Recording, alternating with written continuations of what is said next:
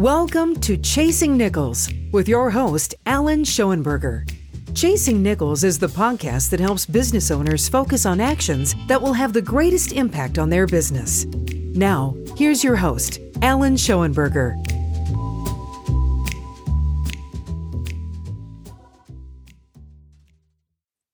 Communication. It's something we all do on a daily basis. We communicate with our family and friends. We communicate with business associates. We communicate with pretty much everyone we come in contact to on a daily basis. Today on Chasing Nichols, we're going to discuss the communication between a business owner and their employees. And I am so happy to have as my guest, Dr. Marc Miller, President of MLM Coaching and Consulting. Marc is a PhD in psychology, and he received that from Adelphi University. And he also holds the credential of Professional Certified Coach awarded by the International Coach Federation. Marc coaches a variety of executives, professionals, and leaders in a number of areas, but one of them is promoting greater awareness of communication to better and effectively create a successful organizational process. So that's really what we're going to be talking about today. Welcome to the program, Dr. Marc Miller. Thank you, Alan. It's a pleasure to be here.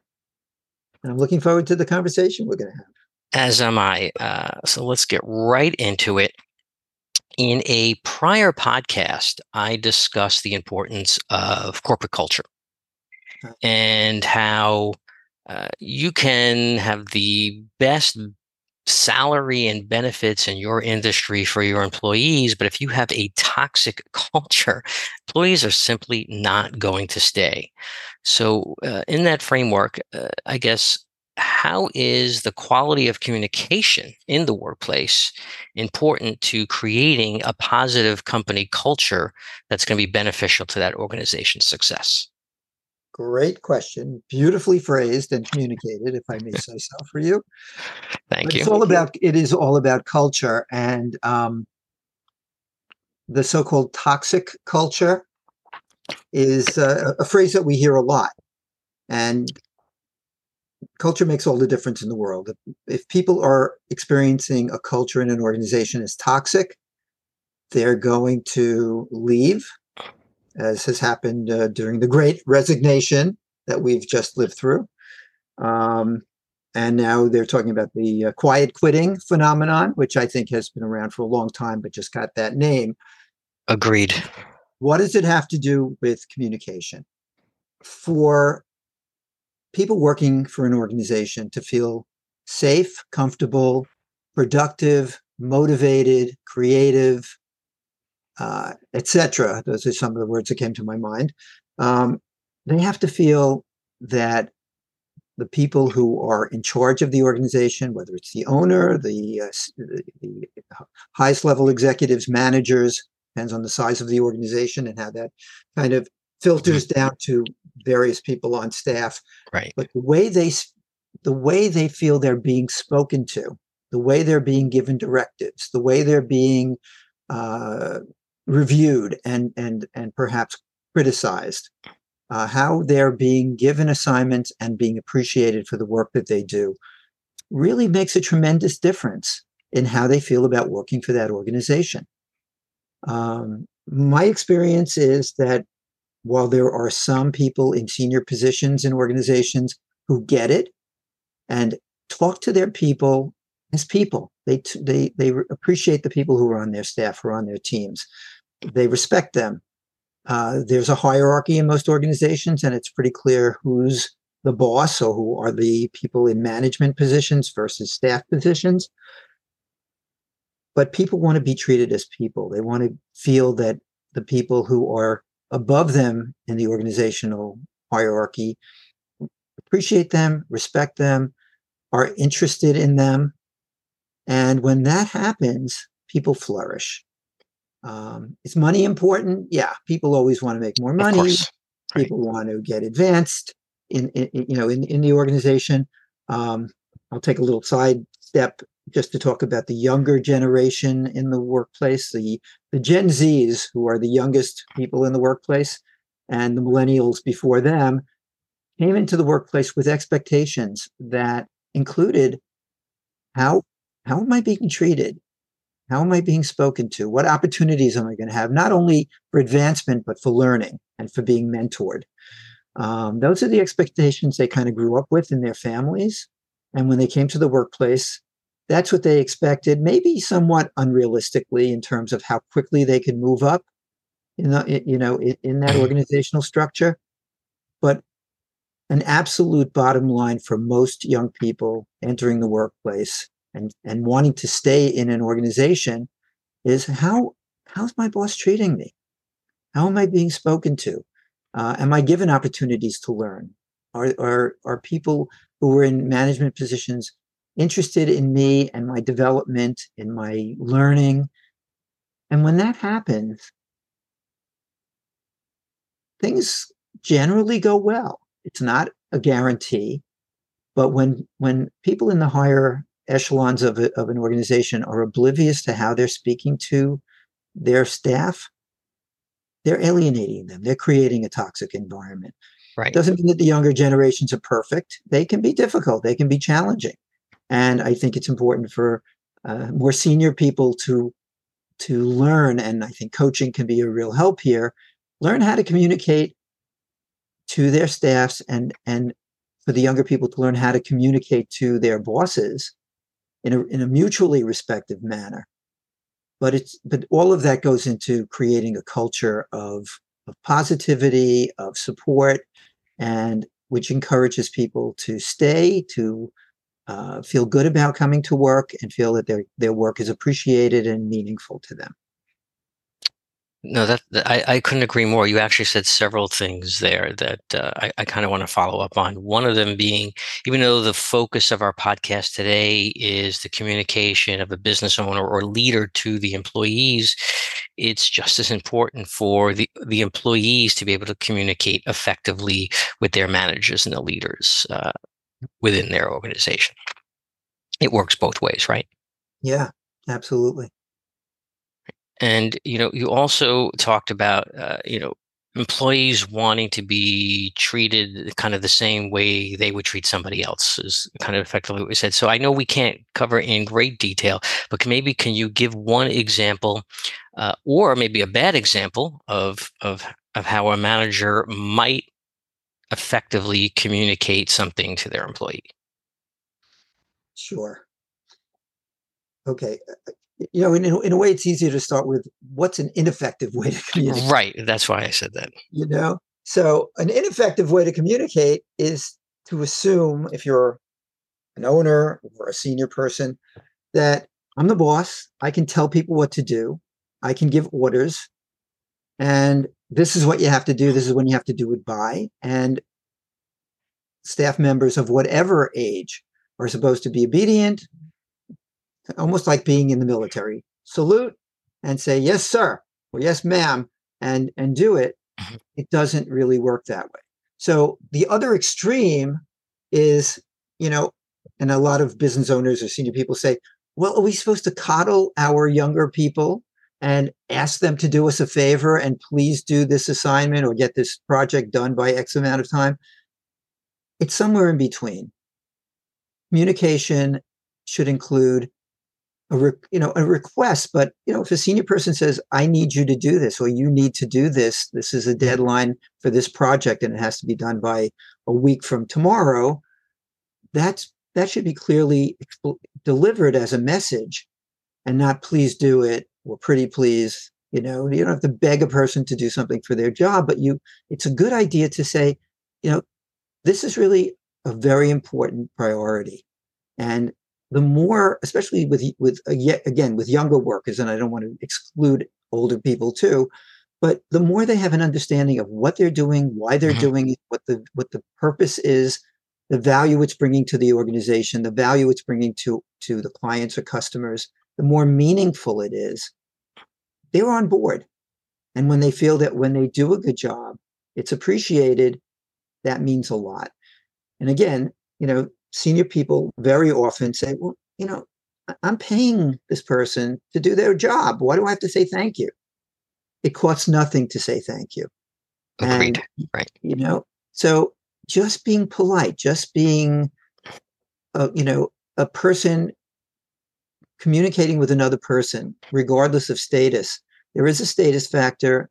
Bosses or managers or owners can give directives and set expectations about what has to be done, but it doesn't have to be done in a way that diminishes the other person. And the messaging, in a way, in very subtle and not so subtle ways, can be, look, you're an important part of the team. You're an important part of this organization.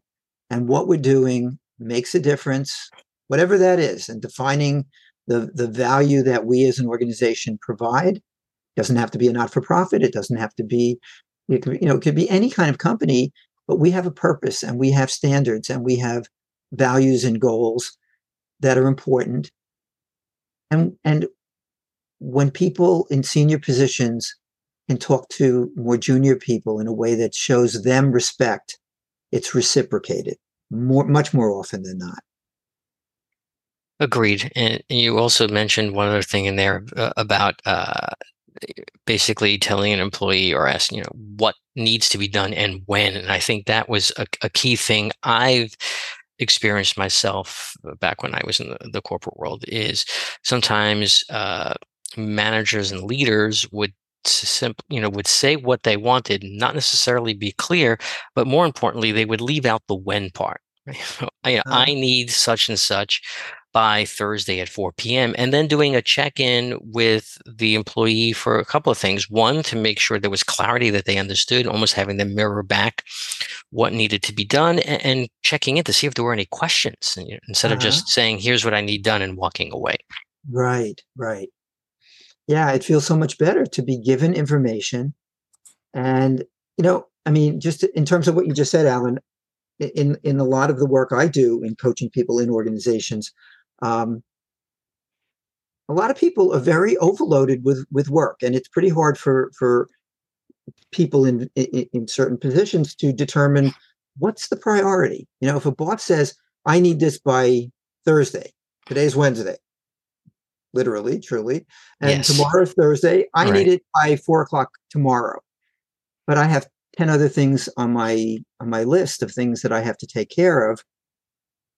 If the boss says it needs to be done, that means it's top priority. Now, what if you have more than one boss? What if you have several people? What if there are overlapping teams, overlapping managers? It becomes really confusing. And being able to talk about it, not in a way that says, well, I shouldn't have to, if I'm the worker, whatever position or level, I shouldn't have to make that decision. It should be senior people who are making the decision, but let's, give me a context. And it shouldn't be perceived as being arrogant to say, I hear you, you need this by 4:00 tomorrow, but so-and-so has also given me an assignment that needs to be done by 3:00 tomorrow. How should I handle this? That's a complicated situation, but it deserves a fair answer and not just, a short, curt kind of response. You do it because I told you to do it. Right. And that goes back to what I was saying earlier, where, it's just as important for the employee to communicate to whoever they're reporting to, in this case, to kind of clarify, which should I make the priority, so that they're not focusing on the wrong thing. Okay, but that touches on something that I feel is a very important issue, which is a sense of safety in the workplace. Mm-hmm. In order to ask a question, and it should be done politely, it should be done respectfully by anybody in any direction within an organization, but certainly for a more junior person to speak to a more senior person, it should certainly be, whatever question should be asked respectfully. And sometimes young people need help in learning how to do that. But there has to be a sense of safety that if I ask a question, it doesn't mean I'm being disrespectful. It doesn't mean I'm being arrogant. It doesn't mean I'm being dismissive. It doesn't mean, hopefully, that my boss is going to think I have an attitude problem and I'm going to get in trouble for this. Again, it has to be said in a way that is respectful and received in a way that appreciates the fact that staff members have a right to find out something about what's going on so they can understand what their responsibilities are. Right. And that whole sense of safety is important in creating a positive culture in a number of other areas, not as part of our topic today. But if a group of employees are sitting around a conference room desk and spitting out ideas, uh, you know, each employee should feel safe that their idea is not going to be laughed at or looked at in any negative way, even if it's different than what the crowd or herd theory is, right? Absolutely. I couldn't agree with you more. That, when the term psychological safety is usually used, it's used in that context for sure. It's that sense that if we're having a conversation as a team, Hmm. whoever is present at that meeting should be able to feel safe to contribute whatever thoughts they have. And the best leaders are people who welcome that, who say, I want to hear from everybody. There's no, it's a cliche. There's no such thing as a bad question or a bad contribution. Hmm. Sometimes there are some that are dumber than others. Let's face it. Okay. But generally speaking, if the communication from the leadership is the more input we have, the more perspectives we can bring to this project or this problem that we're trying to work on together as a team, the better the outcome is going to be. And ultimately, the senior person is going to make the decision. One of the things that's often talked about is, and actually you and I, we spoke about this a couple of weeks ago. I touched on it. A business is not a democracy Right. unless it's structured that way, but that's very, very rare. And it's kind of like a family where, there are parents and there are kids, and they're not all equal in terms of decision making, Right. but it's good to have communication where input is there and where the more junior members are welcome to participate, welcome to share their ideas. And ultimately, a decision will be made by the owner or the CEO or the boss or the management team. But when people feel, anybody, regardless of their age, but certainly the younger generational cohorts, feel that their input is being requested and respected and heard, it doesn't mean that, yeah, we're going to do what you said because you said it, but we're taking that into account. We're thinking about it and considering it. That makes everybody on the team feel more valued. And that's part of this communication thing that we're talking about also. So I think it is a relevant part of this conversation. Absolutely. So you want to run a business as, like you said, it's not a democracy, but you want to run it to the extent of a democracy that you want to get people's input. But at the end of Yes, the day, it's the CEO or partner's final decision as to what's going to actually happen. absolutely. Yeah. Exactly. Yeah. No, that's great. I want to move on a little bit and talk a bit about, can you share how uh, developing developing and maintaining this culture of communication in a company can benefit employees, improve their morale and their engagement in their work? Yeah. Well, we've kind of touched on that a bit, but it's very much about that culture of communication, that Right. culture of safety in communicating and feeling respected for what you say, and that has to work both ways or all ways. But that creates that culture of safety and security and engagement that gets expressed in the commitment that people throughout the organization work hard, do what they need to do to the best of their ability, and take a sense of pride in what they're doing for themselves and for the organization as a whole. So morale, that's what morale's about. Morale is about people feeling good about working in this particular company or organization. And a lot of that has to do with the way they feel they're being treated when they're there. And this fits in all too well with issues of retaining people. Um, you know, um, there's, as we said before, there's been such difficulty in the workplaces throughout the pandemic and since in keeping good people, in keeping your talent. Um, People leave for whatever reasons. Replacing them is expensive. It's hard. It takes Exactly. time. It takes a tremendous investment of money to recruit, to onboard, to get people, doing what you need them to do. And there are no guarantees that that's going to work out. So the process can just repeat over and over again if the culture and the communication isn't in place to make people feel welcome and appreciated. Right, right, exactly. There is a money side to this. Let's be honest. If you have to constantly replace employees, there is a cost to that, and some of that cost is a little hidden. It's not just the cost of placing an ad for a job, or maybe giving a recruiter a finder's fee for finding you an employee. There is a cost to training. Yeah, And there's a cost to the time it takes a new employee to get up to speed and learn everything. So they may not be as productive during those first few days, weeks, and months that they're in a new role until they've gotten the hang of it.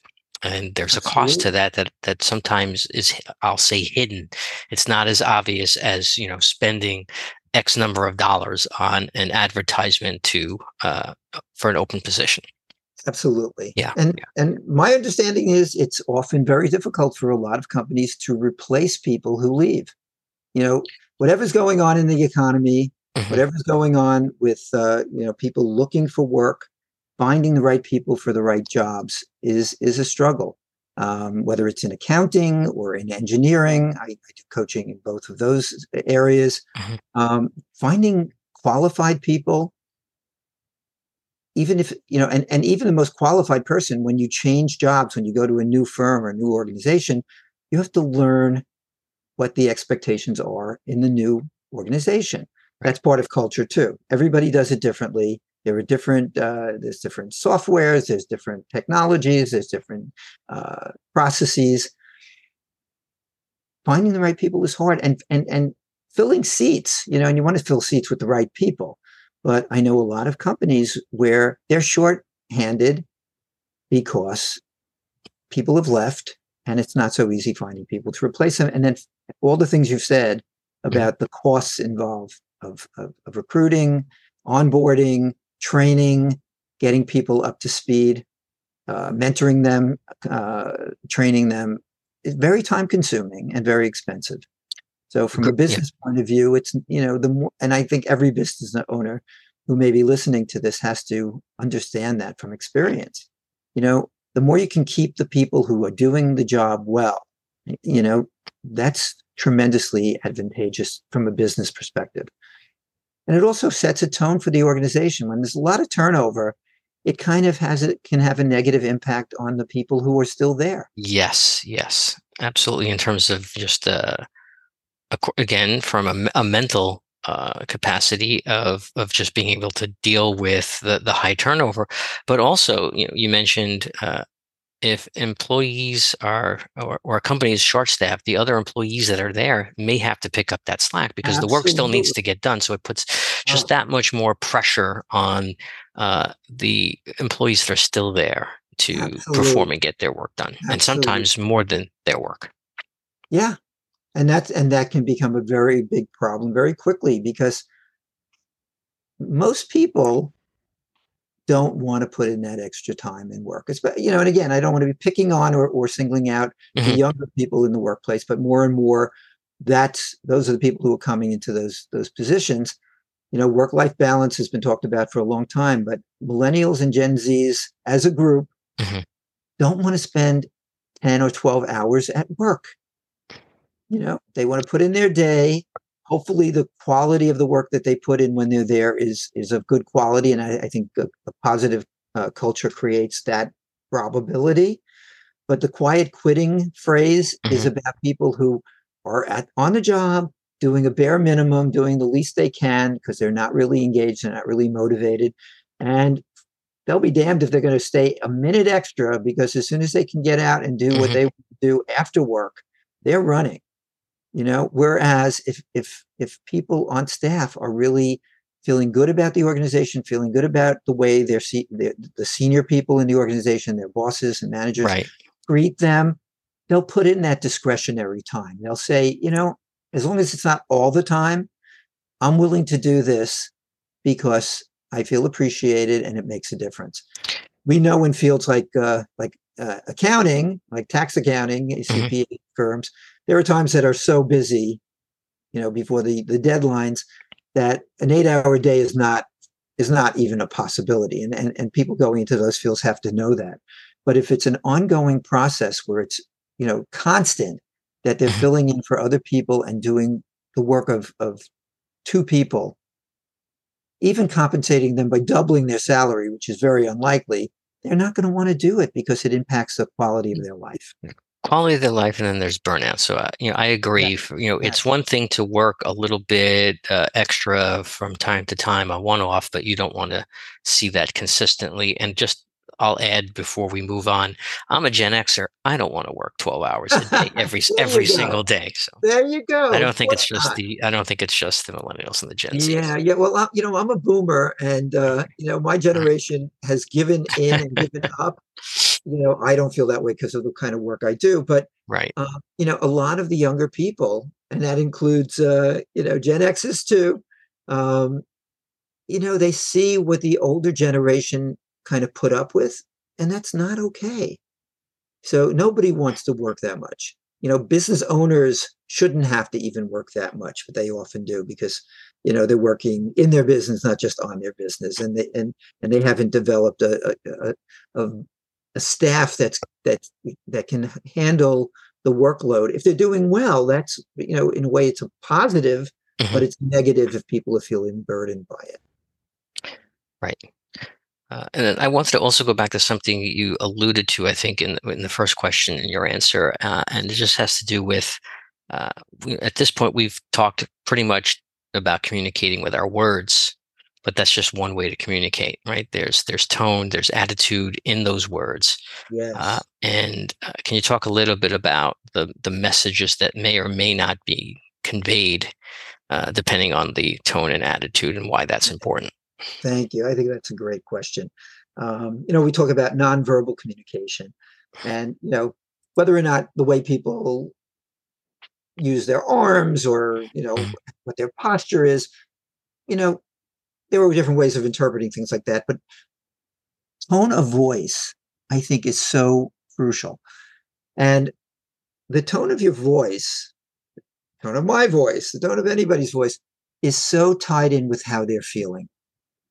And, even if you try to put on a cheerful tone, if you're feeling stressed, if you're feeling frustrated, if you're feeling annoyed, that gets communicated in the tone. The words are the words, but the tone really conveys the emotion behind it. So I think it's really important, and a lot of my coaching work has to do with this. How self-aware are we, regardless of what our role is in an organization? Right. How self-aware are we about how we're feeling, what's getting triggered in us emotionally? If somebody says something or does something that hits a nerve at some level, we may not even be aware of it. The more aware of it we are, the better we can kind of get a perspective on it and shift to a place where we can get away from letting our frustration or our annoyance or our hurt or our, negative, usually, if it's a positive response, it doesn't have a bad outcome. If you're happy and really happy, really grateful or appreciative of work that's being done, that gets communicated too. And people pick up on that, and that can feel great. We respond. We human beings are wired to respond to facial expressions and to vocal tone. And that's there from the time we're born. It develops as we're babies into childhood, throughout adolescence, into adulthood. We pick up on emotions. So if I, as the senior person in an organization, am feeling a lot of stress, things are not going well, or if I'm a manager and a certain person on my team is goofing off or not delivering, and I'm upset with them, I can pretend to be okay and be neutral, but the emotion is going to come through. Better than faking it, because it's hard to hide what you're really feeling, is address. So, and that's really hard. There are these there are times when it's difficult to have what I usually call difficult conversations, but there are times when people, especially senior people, have to have difficult conversations with staff members who are not doing what's needed for them to do. But if you're doing it coming from a place of anger, frustration, annoyance, judgment, the way that comes across is it's received by the person it's being directed to, by that person getting defensive. And either they're going to shut up, or they're going to tune out, or they're going to quit, or they're going to maybe have a little hissy fit. Mhm. That's not a productive communication. And the responsibility in a way falls on the senior person. The more the person who's in a management or a leadership position is aware of how he or she is feeling, Mhm. and can temper that and present it to the other person in a way that is pointing out some things that need to change, but in the context of, I'm here to help you make those changes.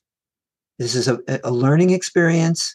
This is, the goal is for us as a team to function well together and to produce the best outcomes for our clients or customers. And that's the goal. If things are not being done in a way that suits me as the boss, how can I communicate that to the more junior person in a way that says, how can we work on this together? How can we make things better? And how can I work with you in a collaborative way, in a supportive way, in a helpful way that can make you better at what you're doing, so you'll feel better about the quality of your work? And that will also help me in my position and help the company do what it's supposed to be doing. Right. You also just said something in there about facial expressions that just tickled something in my brain. If I recall, a few years ago when I was putting together a PowerPoint presentation, like we all do from time to time, I kind of learned that it's important to have visuals in your presentation because people learn and remember visuals much more than they do the words that you're saying. Right. So that I forget the statistic, but it was as much as 80 or 90% of information can be visual remembered versus the words. So when you said facial expression, that kind of tickled that in my brain, and that we could be potentially communicating a positive message with our words to our employees. But if our facial expressions don't match that and aren't Right. consistent with that, that Yes. can cause confusion and misunderstanding. Absolutely. Absolutely. So that kind of congruence of facial, visual, and auditory, really important. And you Mhm. can't fake it. Yeah, I mean, you can try to fake it, but Right. in a way, the facial expression can shine through often in a negative way, even if you practice saying what you want to say in a modulated voice, in a Mhm. calm, cool, collected voice.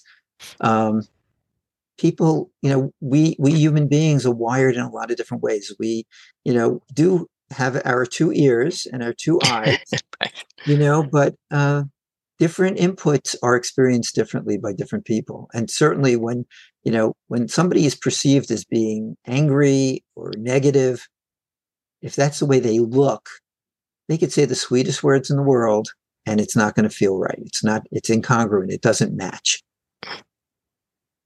Agreed. And I don't want to overwhelm our audience with too much today. So the last thing I would ask of you is if I'm a business owner, if I'm a leader, and I'm maybe looking to either recognize where I might need improvements in my communication skills or just how to improve the overall communication within my organization, what would you say the one action item or takeaway would be from today's podcast? Okay. So just thinking about it now, in a way, the word that comes to my mind is humility. Be aware that we are human beings. We are not perfect. We are never perfectly self-aware, and we're never perfectly aware of how we impact other people.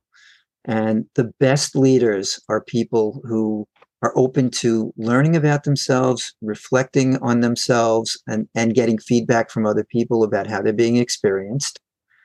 And the little commercial message I'd like to throw in, oftentimes, very often, in my opinion, there's a value in bringing in a professional coach like myself, Sure. because it's really hard for us as individuals to really have as open a perspective about ourselves as we optimally should have. And coaches are good at doing that. That's a lot of what I do, is listen and share my perceptions, ask questions that help the person I'm working with become more aware of what he or she is feeling.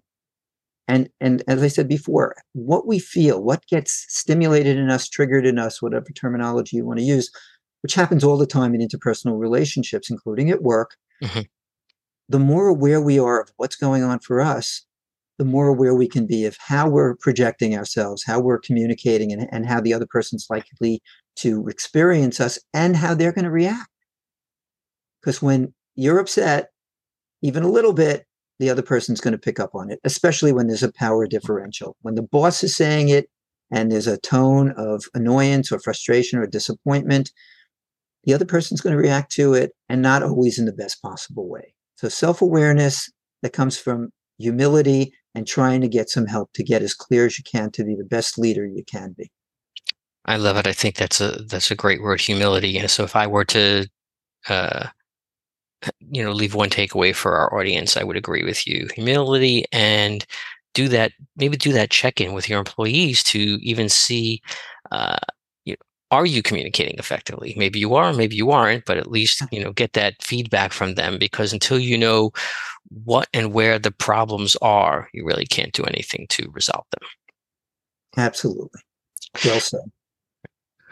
Well, and if the audience does want to reach out to Dr. Miller for more questions, his contact information will be on the website, chasingnicholspodcast.com.